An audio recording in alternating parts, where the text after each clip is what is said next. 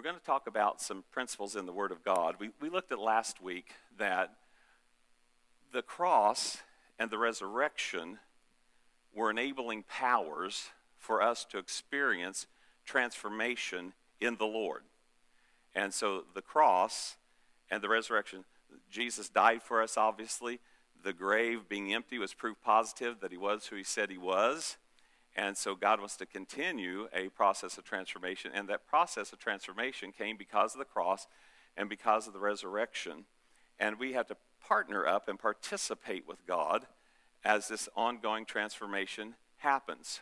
And so if we're believers, and I really want to stress this, and you'll hear me say this, and maybe you might say, Tracy, I hear you say that over and over and over and over again. Yeah, I get that, but there may be somebody here who's never heard this, that being a Christian is about being in Christ. It's not just mentally agreeing in Christ, it's being in him. And so you'll often find this phrase in the Bible, if anyone is in Christ. And the Bible says that if we're in Christ, we just don't believe in Christ. We've placed ourselves in Christ. It starts with belief. If we're in Christ, this is what God says about us. You are a new creation. The old is gone and the new has come. And that you have actually been made the righteousness of God in Christ Jesus. I think it's 2 Corinthians 5, like 15, 16 through 21, that it's giving us an identity of who we are in him. It's not just, I believe in Jesus, and you go about your life, but you've actually placed yourself in him. You've placed yourself in this building today. You are in here, and that's how we're to be in Christ. And so this transforming power, when we step into a relationship with Jesus, he releases something called grace. By grace are you saved through faith.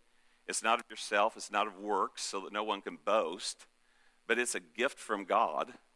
And so he empowers us with this grace. Grace is a change agent, a supernatural change agent that gets placed in us at the new birth, at being born again. We have a new life. Nicodemus struggled over that. How can a person be born again? How can he enter into the mother's womb again? Jesus said you're born once fleshly or of water, a water birth, and a physical birth is a water birth. And you're born a second time. If you're born again, you're born by the Spirit. They're not the same birth, but there's a second birth. And so we're born again, and this change agent of the grace of God comes in to begin a transformation in us. We're literally translated from the kingdom of darkness into the kingdom of the Son he loves. That's what the Scripture tells us. So we're translated from the kingdom of darkness into the kingdom of Jesus. And this enabling grace, the power of God for change, causes a transformation and continues to cause a transformation in us as we cooperate and participate with God as he offers all kinds of transformation and changes in our lives. Last week I neglected to tell you. Remember I told you a story last week that I had an uncle who, there was a tiff in the family and the family was split, and my mom made him a birthday cake, and Dad delivered it, and I was the little 3-4-year-old Tracy was in tow with Dad, and the gift was offered, the olive branch was offered, the opportunity for reconciliation, for relationship, for friendship, for restoration was offered, and my uncle rejected it. He said, I don't want your cake, and you can get off my property. So it didn't go too well. But I forgot to tell y'all, it did get reconciled.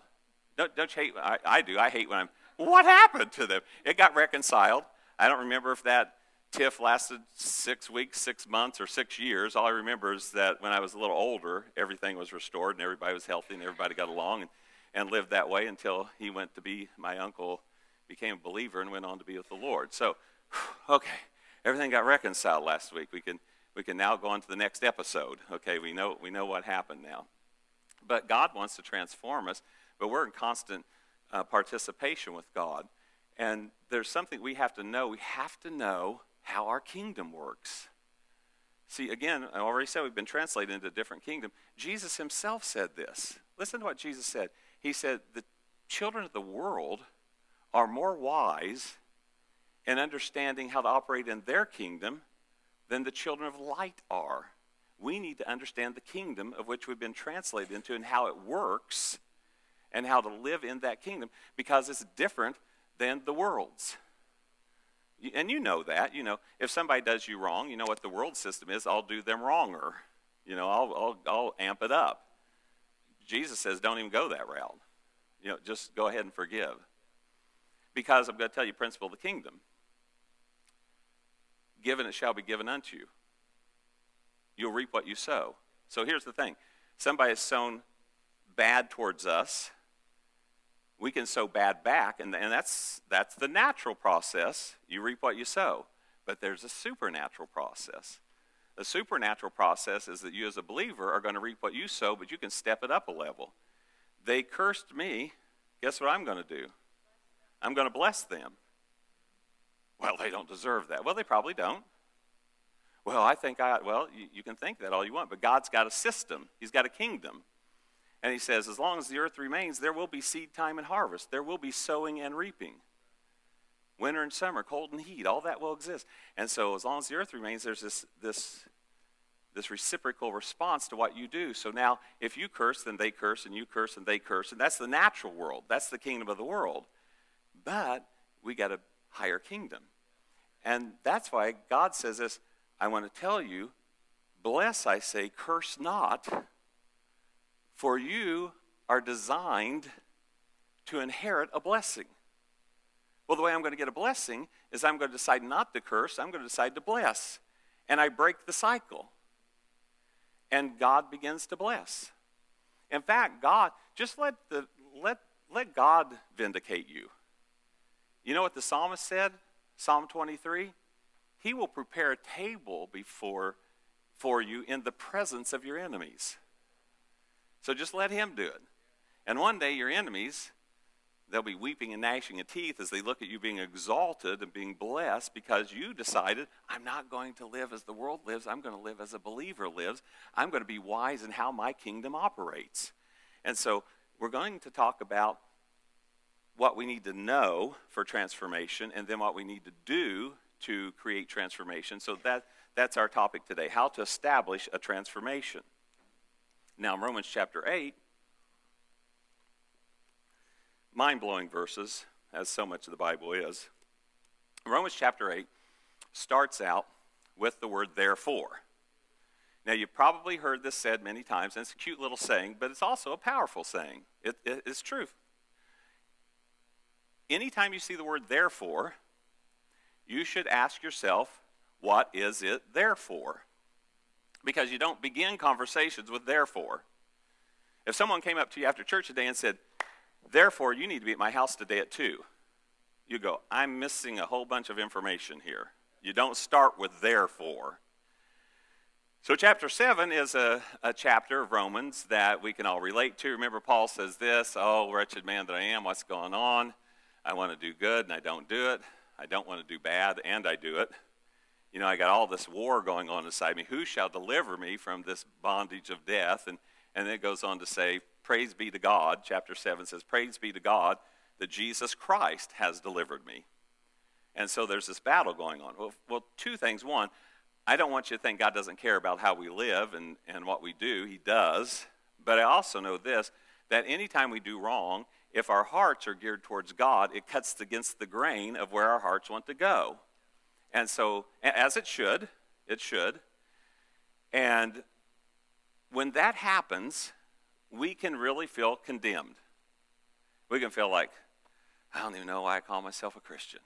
And of course, if you say that, the devil's right there saying, yeah, I was wondering the same thing. How do you even call yourself a Christian? How do you do this? And so we get all this condemnation, all this shame, all this judgment on ourselves. And the scripture, which is actually produced by the Holy Spirit, not by man or woman, but by the Holy Spirit, he says, therefore, you got this big battle going on, like Romans 7 says, but you're in Christ. He has delivered you. Therefore, there is now no what? Condemnation. There's no harsh judgment. There's no condemnation for those who are, and there's the phrase again, in Christ Jesus. Not for those who just happen to drive by a church and wave, but for those who are in Christ Jesus. Because through Christ Jesus, do we see where the PowerPoint is here? It's in Christ. It's not in ourselves. In Christ Jesus, the law, there's some laws working, the law of the Spirit, it's a capital S, we could say Holy Spirit, the law of the Holy Spirit, who gives life, has set you free from the law of sin and death. You'll find those combinations quite frequently. When God's talking about the Spirit, he'll often use words connected with it like life, peace, joy. When he talks about sin, you often see words like death connected to it. And so just as people who want to enjoy life, we ought to say, which do I want, sin and death or the Holy Spirit, life, peace, and joy? It's not a real difficult decision, but maybe it is. Do you remember Joshua? Joshua got before the people and said, this day I'm going to challenge you. Do you want to serve the gods of Egypt that our God defeated soundly, every single one of them? If you want to, go ahead, have at it. Or would you like to serve the gods of the people on whose land we are dwelling right now? If you want to, have at it. But as for me and my house, we will serve the Lord. And this day I've set before you life and death. Okay, here's your choices. You wouldn't think the next line was necessary, but he says this, choose life. In case you're going, I know this is a tough one. Is this a trick question? He said, choose life. And boy, I like this. So that you and your children might live. The generational blessing of God. So that you and your children might live. And so I encourage you today, choose the law of the Spirit who gives life, not the law of sin and death. And it goes on to say that for what the law was powerless to do, and this is not really hard to understand what I'm going to talk, but it is deep. You know what I mean by that? I mean, there's a deep truth you can just sense in your heart. It's not difficult, it's just deep. What the law was powerless to do, because it was weakened through our flesh. We're going to find out in a minute that there's nothing wrong with the law of God. The law of God is righteous and good and pure. Now, I do want to stress the law of God, not the laws that we men added to the laws of God. And sometimes our hearts are really honest because God tells us that we should have a day of rest and we should cease from our labors. And so we ask a thoughtful question like I would, what do you call labor, God? And so then people came with all kinds of rules. These are literal rules. If you could tie a knot on a bucket with one hand and put it down the well and draw water, that was not working. But if you had to use two hands to tie the knot, that was working. You could walk this far, and that was not working. Take one step further, and you've now worked. And I get it, because I would be asking the question too, okay, I want to obey you, God. What do you call work? What do you call labor? But we always like to make little laws about things. Some of you, on your day of rest, can work in the yard, and it's invigorating to you. You work in the yard, you've been the flower beds, you've mowed the yard, and others might look at you. This is how we get judgmental and say, well, they call themselves a Christian. They're out there mowing the lawn and working in the flower beds. They're working on their Sabbath. But it's not work to you. Now, if you go out there on Sunday, which might be, and by the way, Sunday doesn't have to be your day of rest. God still has the Sabbath. I want you to know that people tell me sometimes, you don't really keep the Ten Commandments. You skip the one about honor the Sabbath. I don't. I want to honor the Sabbath. I'm not honoring a Jewish Sabbath. I'm not bound by that. But God created the Sabbath for you and for me, for humanity, for people. And there should be a day that you set aside your labors and you refresh yourself emotionally, mentally, spiritually, physically, relationally with a day of rest. And if you're working 7 days a week, you know, now I get it. There's times at work that has to happen. I get that. Even God said, sometimes your ox falls in the ditch on Sunday and you're going to go out and work to get it out. I get that. But if our lifestyle becomes we're working 7 days a week, 365 days a year, we're violating the Sabbath, and you will break because of it. If you break the Sabbath, it'll break you. And not that God says, I'm going to get you, but he's designed us to have a series, a pattern of rest. And so, but God's basic laws are righteous and good altogether. And so we read on and say, the law was good, we just couldn't keep it. You've been there, haven't you? You say, I'm going to keep this, and you can't keep it in your own steam. And so it goes on to tell us that what we couldn't do, God did by sending his Son in the likeness of sinful flesh to be a sin offering. The sin offerings of the blood of bulls and goats and pigeons and doves, all that, could cover sin but never remove sin. But Jesus, when he offered his blood, this is what Scripture says, when he offered his blood, I love that. When he offered his blood, the Bible says he sat down. He was done. There was no more having to commit the sacrifice over and over and over and over. It was paid for. And so what we couldn't do, God did by sending his Son to likeness of sinful flesh to be a sin offering, and so he condemned sin. Sin was trying to condemn you and me, but God said, here's what I'm going to do. I'm going to condemn sin. And so he smashed sin, he condemned sin through Jesus.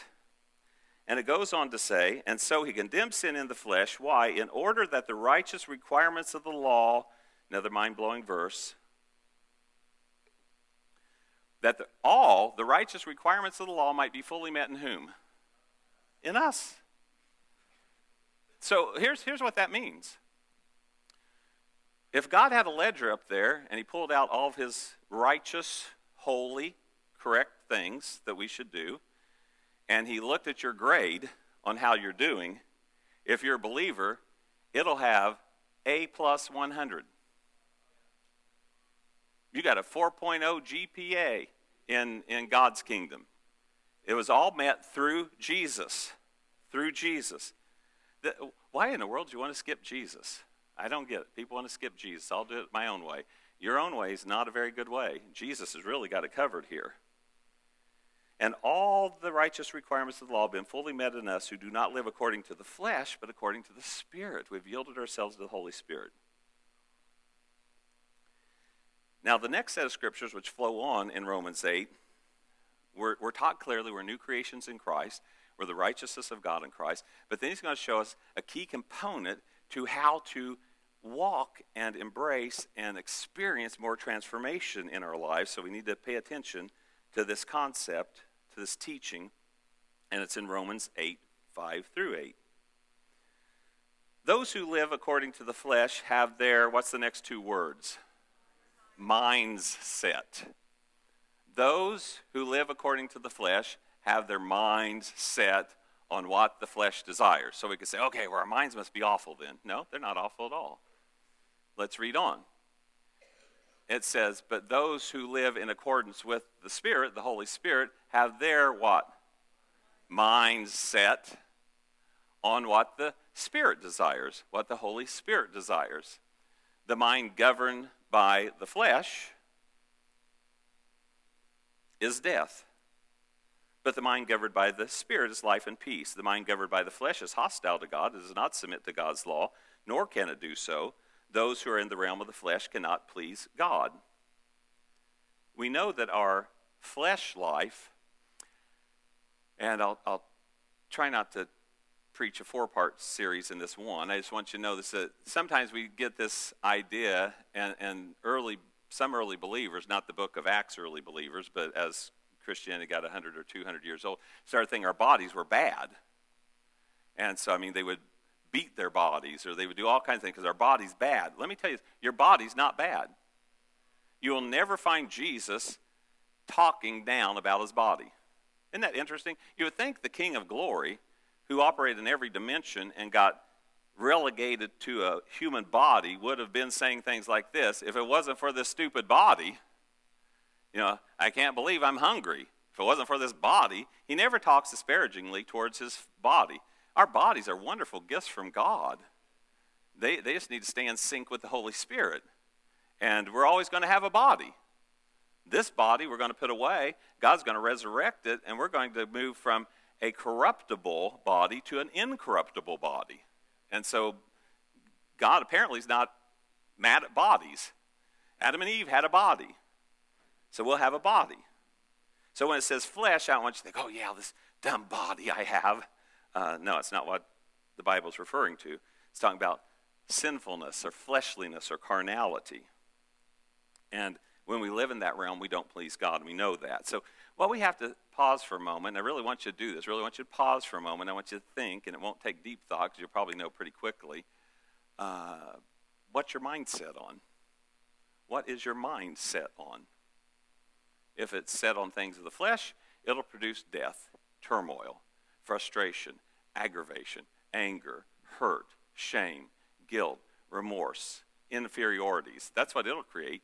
Galatians 5 gives a list of what the flesh will produce in your life and what the Spirit will produce in your life. If you ever want to look that up, Galatians chapter 5. But if your mind's set on the Spirit, then it produces life and peace and all kinds of good things. So what is your mind set on? Where's the core? I get it. We got all kinds of things our minds go to. I wish I would have looked this up. We think thousands of thoughts a day. I didn't look up what the latest estimate is. But we want our mindset, our trajectory of life to be after the Holy Spirit. Do you know someone, and maybe that someone's you, if it is, don't raise your hand. Do you know someone who's bitter or troubled, or they're unforgiving, or they're angry, or they're shame-filled, or they have a sense of inferiority, or they have a foreboding? Yeah, I've struggled with that a few times in my life, just real briefly, and I just really took authority over that. And maybe you've had that too, where you just wake up one day and say, man, everything's really wonderful. And you hear a little whisper in your head, it can't stay that way. A shoe's about to drop. And you go, it is? But then I stop and say, where's that in the Bible? Where does the Bible say, I'm really aggravated that things are well in your life? So I've designed some destructive things for you. No, there's a foreboding people have. The Bible actually talks about evil forebodings. There's a foreboding, maybe a self-hate, all kinds of things. Where does that come from? Our thought life. In one of the Avenger movies, which I know is what all ministers are using today to minister, an Avenger movie. In one of the Avenger movies, and if you're somebody who says, I don't even know what the Avengers are, they're a group of superheroes, comic book heroes, who are always called upon to save the world from some calamity. In this one thing, Avengers movie, there's, it's not good. The outer space people have come, there's machines and monsters, and they're trying to take over the world, and so the Avengers are doing their best, and the city's torn to pieces, and there's this little lull in the action. And up comes riding on a motorcycle, puttering along, Bruce Banner. Now, are you familiar with Bruce Banner? Dr. Bruce Banner, a.k.a. the Incredible Hulk, okay? Well, he comes up and says, boy, this is horrible. And they say, yeah, it is horrible, and we've seen worse horrible. And then they really don't want Bruce Banner. He's not going to help them at all. You know who they want? The Hulk. And so Captain America says, Dr. Banner, this might be a good time to get angry. Because you remember, how many of you remember Bill Bixby and Lou Ferrigno, okay? And Bill Bixby would tell him, you better not make me angry, you wouldn't like me angry. And it usually took a while because Bill Bixby would try to fight it, and after a while he'd finally get angry and turn into the Incredible Hulk. But in this particular episode, he says, Dr. Banner, it might be a good time to get angry. And Banner looks over his shoulder and he says, I have a secret. I'm always angry. And then he turns into the Hulk instantaneous instead of it taking a process, because right bubbling below the surface is his anger. A lot of people live life like that. Barely bubbling below the surface is their unforgiveness, their hurt, their anger, their shame, their guilt, their inferiorities, their revenge, whatever. It's barely under the surface. And boy, a certain thought can trigger it off like that. Bang, they turn from Banner to Hulk, all of a sudden. And it can be scary. You know what fed that? Their thoughts. Their thoughts. What they think on. What is their mind set on? Now, some of you may be in this situation today. And I want to say, you're here today to hear the Word of God to get some freedom. So don't let the devil whisper in your ear, he's talking about you. That ought to make you mad. Well, that helped out a whole lot, didn't it? No, maybe I am talking to you. I don't know that. No family member called me and said, prepare this message. We want to really get him or her.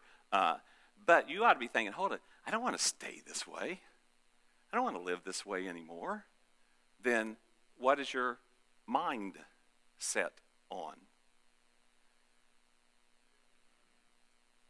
maybe you've had a situation, and this would be a good scenario. Maybe you're 20 years out of high school, and when you were in high school, there was somebody that just made your life miserable. You know, I don't know if they bullied you, or made fun of you, ridiculed you, just whatever it was, you know. And when you graduated high school, there was a thought in your mind, whew, I'm never going to see them again. Okay, so all's well. 20 years goes by, and you see them, and all of a sudden, all these negative emotions just well up in you. You couldn't even help it. Just boom, it was there. But to your credit, you said this, wow, I haven't felt that or thought that for 20 years. Good for you. You know what you did? You said, I'm not going to live my life controlled by someone or something or some situation that I did not like. I'm not going to let that rule my life. So for 20 years, you've been free from all this angst, all this anxiety, all this bitterness, all this hatred, all this anger, all this unforgiveness, because you didn't set your mind on it. And so it actually was a good thing, because you'll deal with that quickly in that scenario, because you didn't set your mind on it. You'll go back on about your life, but it'll catch you off guard for a moment. But some of you, if you're not doing that, and you're 20 years out of school, and you're still thinking, oh, I tell you, if I ever see them. Okay, well, I want you to be free. See, the big lie of the devil is they don't deserve your forgiveness. Who cares what they deserve? We're talking about you. You need to be free. You don't need to whisper to your grandchildren, I have a secret. I'm always angry. You know, thanks, Grandma or Grandpa. That's great. No, you want to be free from that. Free from that. So what are we going to do about it? We're going to do the Word of God.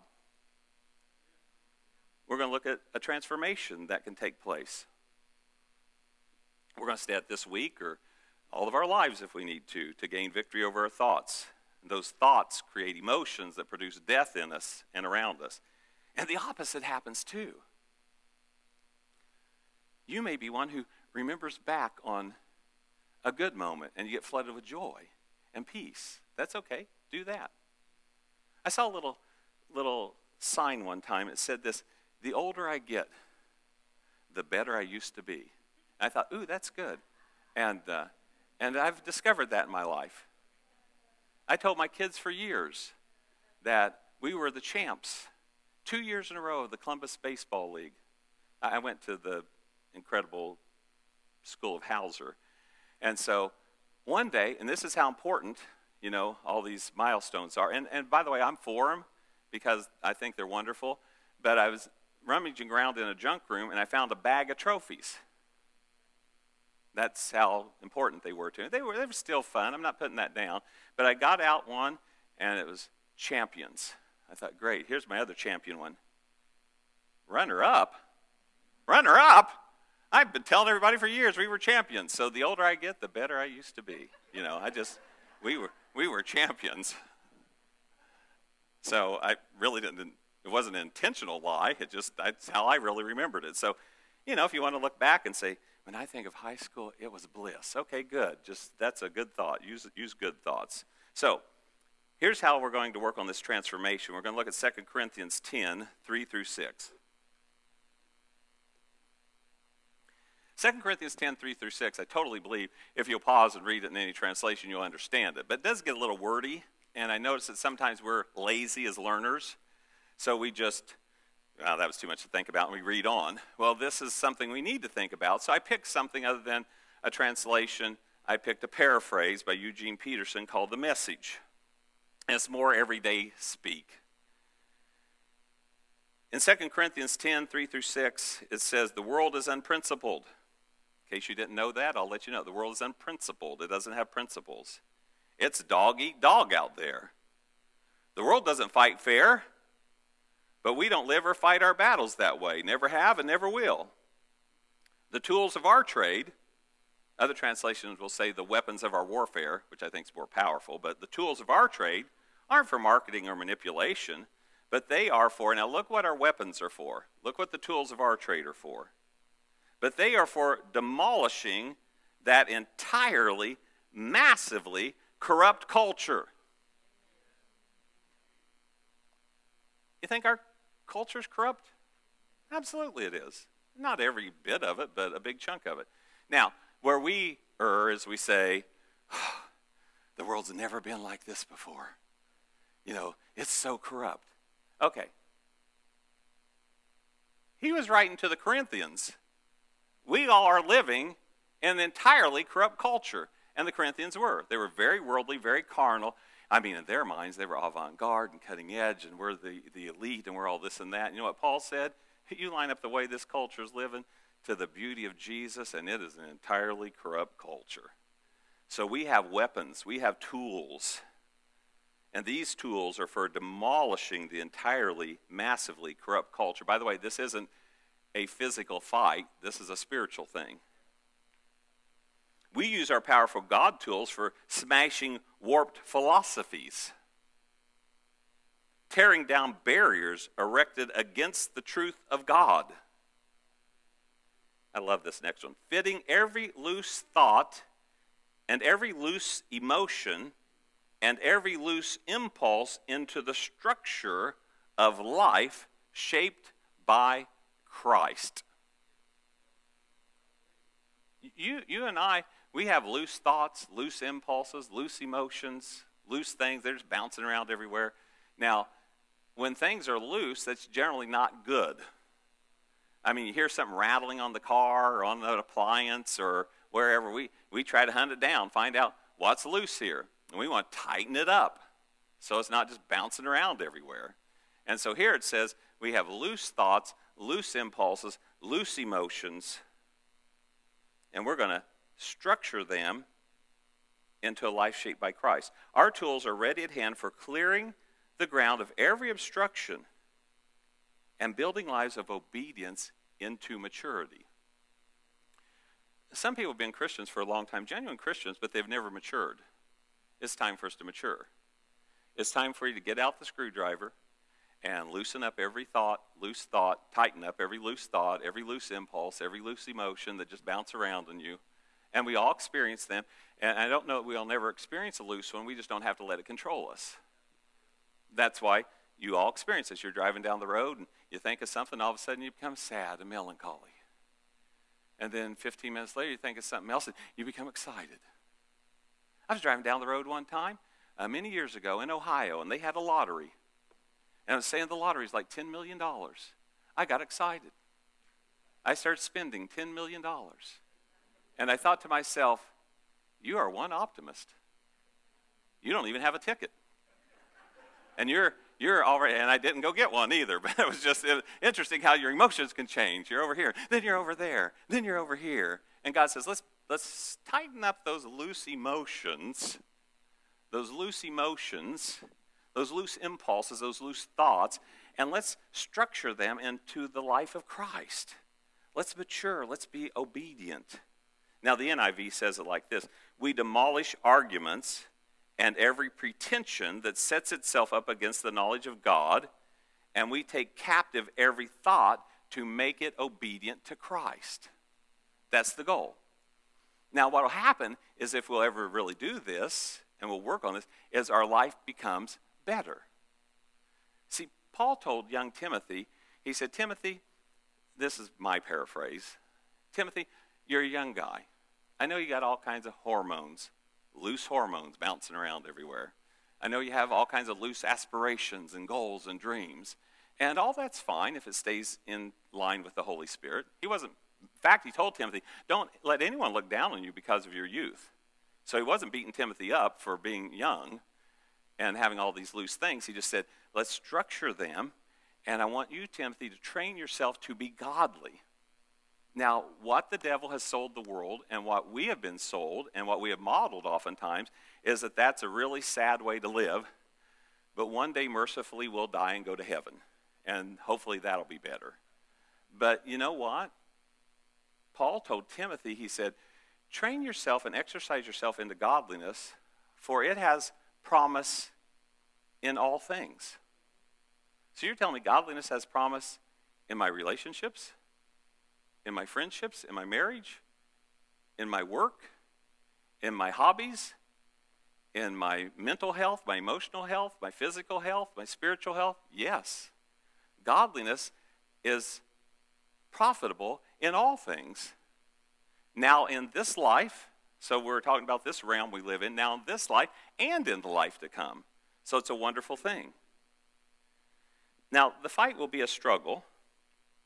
And again, when people go, well, you're being negative. Remember last week we read in Hebrews, in your struggle against sin.